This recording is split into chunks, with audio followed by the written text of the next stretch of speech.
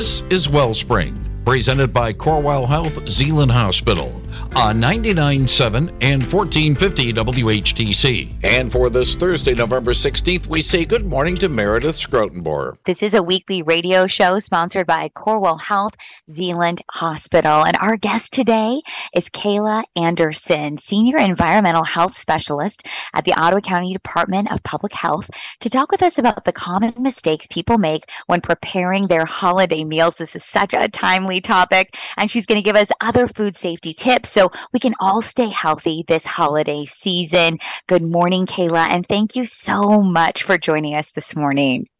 Good morning, Meredith. Thank you so much for having me. So, Kayla, before we get into your holiday food safety tips, tell us about what you do at the health department and what you're passionate about in your role. Sure. So I'm a Senior Environmental Health Specialist on the food safety team at the Ottawa County Department of Public Health, and I also serve as the lead foodborne illness investigator. My primary responsibilities are inspecting licensed food service establishments, which includes places like schools, hospitals, restaurants, churches, food trucks that you'll see out at the Coast Guard Festival and other large events, and temporary establishments for community-related events.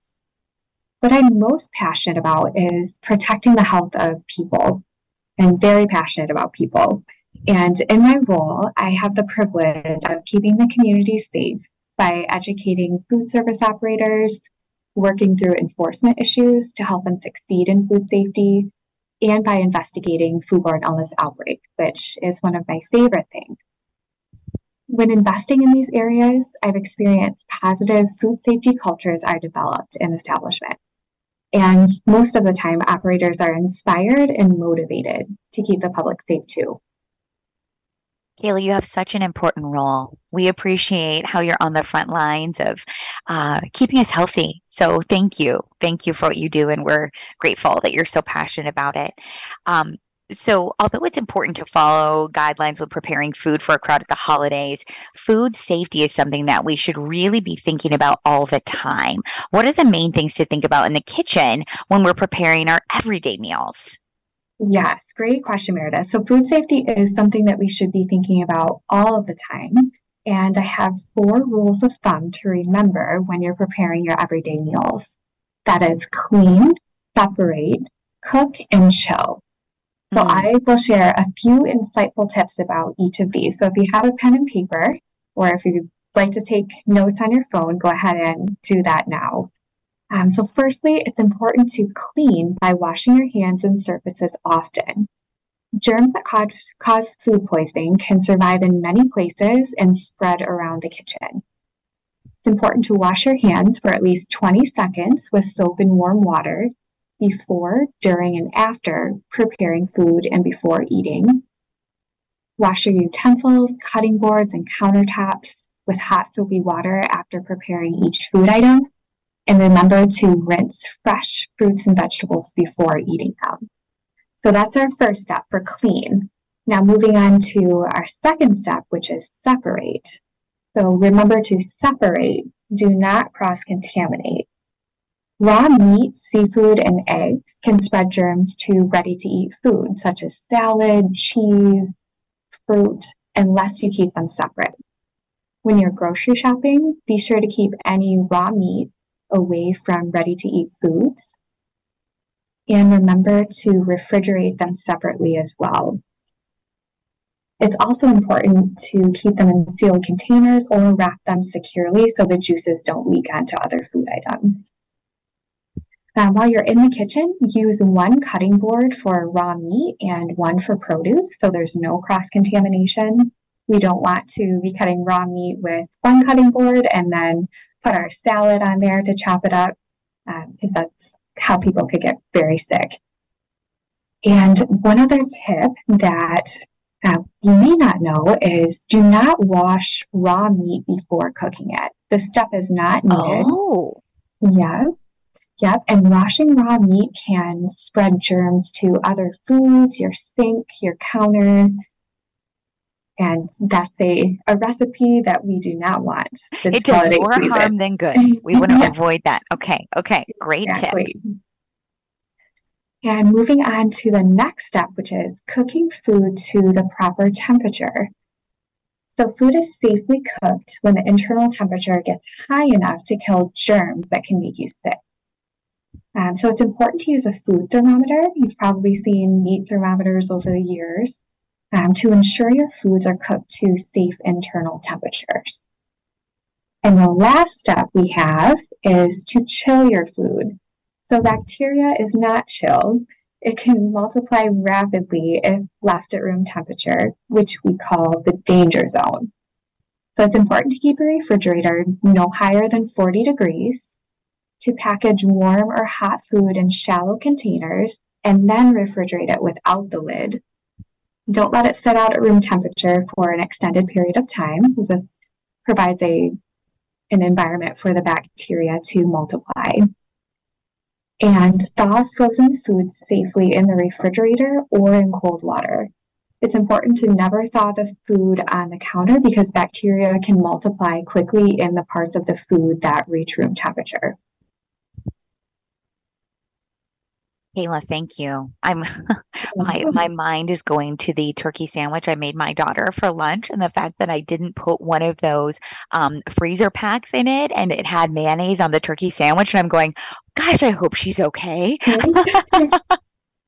Thank you for all that information. So robust.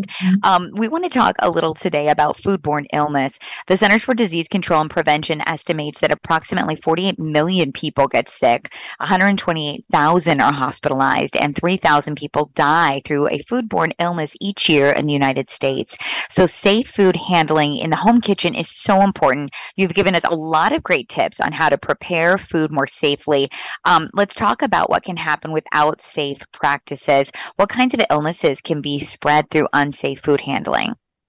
Yes, many illnesses can be spread through unsafe food handling. Currently, research shows there are a total of 31 different agents, which are known as pathogens, viruses, bacteria, or parasites that cause foodborne illness. And the top two agents that lead to illness and hospitalization are norovirus and salmonella.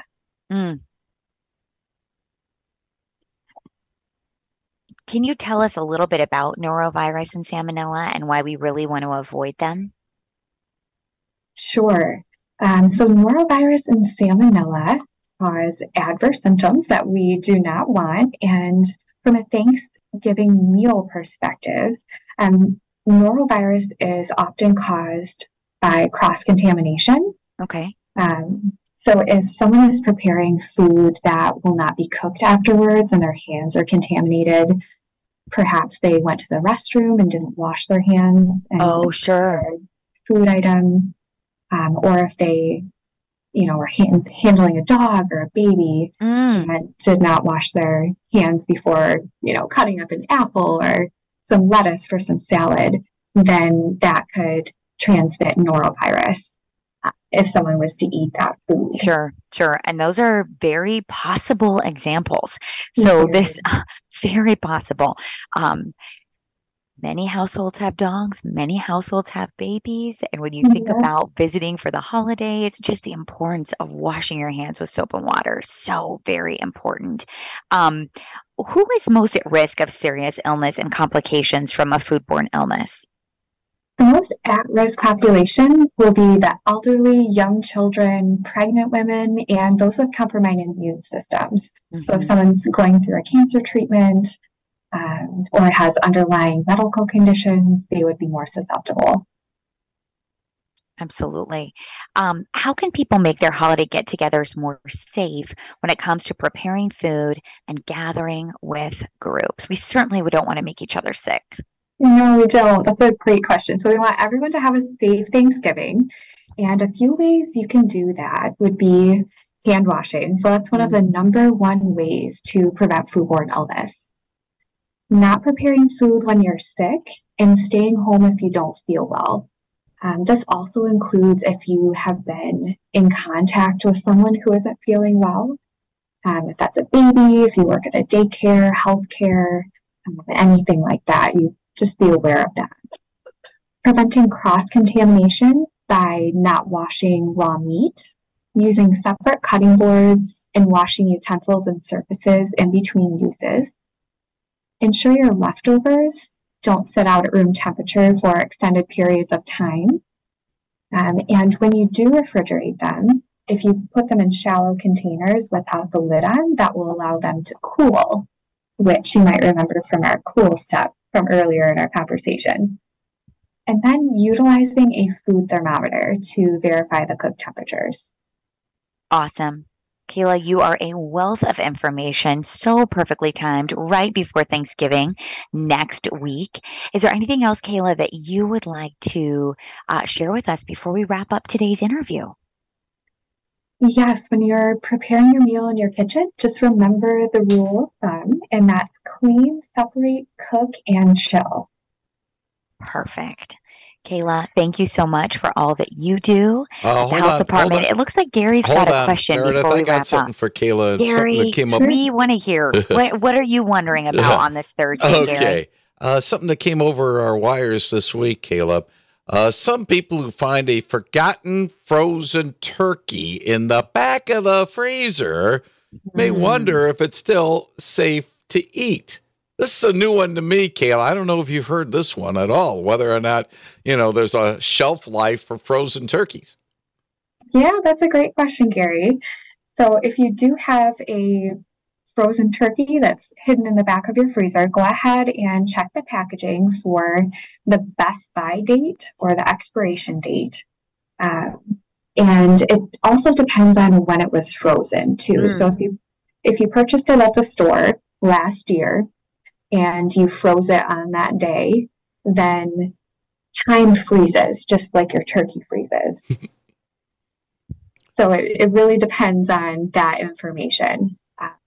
So if you do know that information, then great. If not, you're really relying on those dates on the packaging. Yeah, the quality of the meat might be a little bit questionable because it's been there for a while. But then again, that's not your category, Kayla. You just want to make sure people are safe. And whether or not it tastes good, well, that's for another thing. There's one other thing too, and I want to bring this up about people who might have some questions about whether or not the food is safe. Obviously, the Ottawa County Department of Public Health is a good one, but I believe also that our friends over at the USDA, U.S. Department of Agriculture, has a special hotline as well. Yes. Yep. Anything that is USDA related, you can go online, search for their hotline number, and if you have any specific concerns, you can report it to them. Yeah. By the way, I'll help out in that regard, Meredith, and the fact that our wire service copy has that phone number, which is 888-MP hotline. 888-MP hotline, or online, USDA.gov, and they're going to have that information through next Thursday, Thanksgiving Day. Fantastic. And Gary, I want to circle back to your idea of the frozen turkey because I think it's so smart. And I think there are many of us who are looking at how inflation has risen and how much more expensive turkeys are this year over last. I think many of us are wishing that we had purchased a turkey last year at this time and had frozen it and could pull it out for this year's Thanksgiving feast because I know they're more expensive. And to hear Kayla say, when you put something in a freezer, it freezes time. So as long as you were careful with the timeline on the front end with buying that turkey and freezing it, Kayla, I'm hearing you say it would be perfectly fine for this year's Thanksgiving feast. Yes. Yep. Okay. I'm going to remember that this year when turkeys go on sale to maybe freeze it. Granted, turkeys take up a lot of room in the freezer, so it's kind of an investment of space as well as to whether or not you want to do this. But Kayla, we are so grateful for you. Thank you for your time. Thanks for being so generous with your wisdom. And thank you again for everything you're doing at the health department. We appreciate you so much. And we want to thank our listeners. Thanks for being with us to talk about this issue, to listen in, to keep your families healthy this holiday season. And we want to remind you, no need to tune in to Wellspring next week because, in fact, we're off for the Thanksgiving holiday, but we hope that you will join us again early December. Until then, Corewell Health Zeeland Hospital wishes you well. Thanks for listening to Wellspring. from Corewell Health, Zeeland Hospital on 99.7 and 1450 WHTC.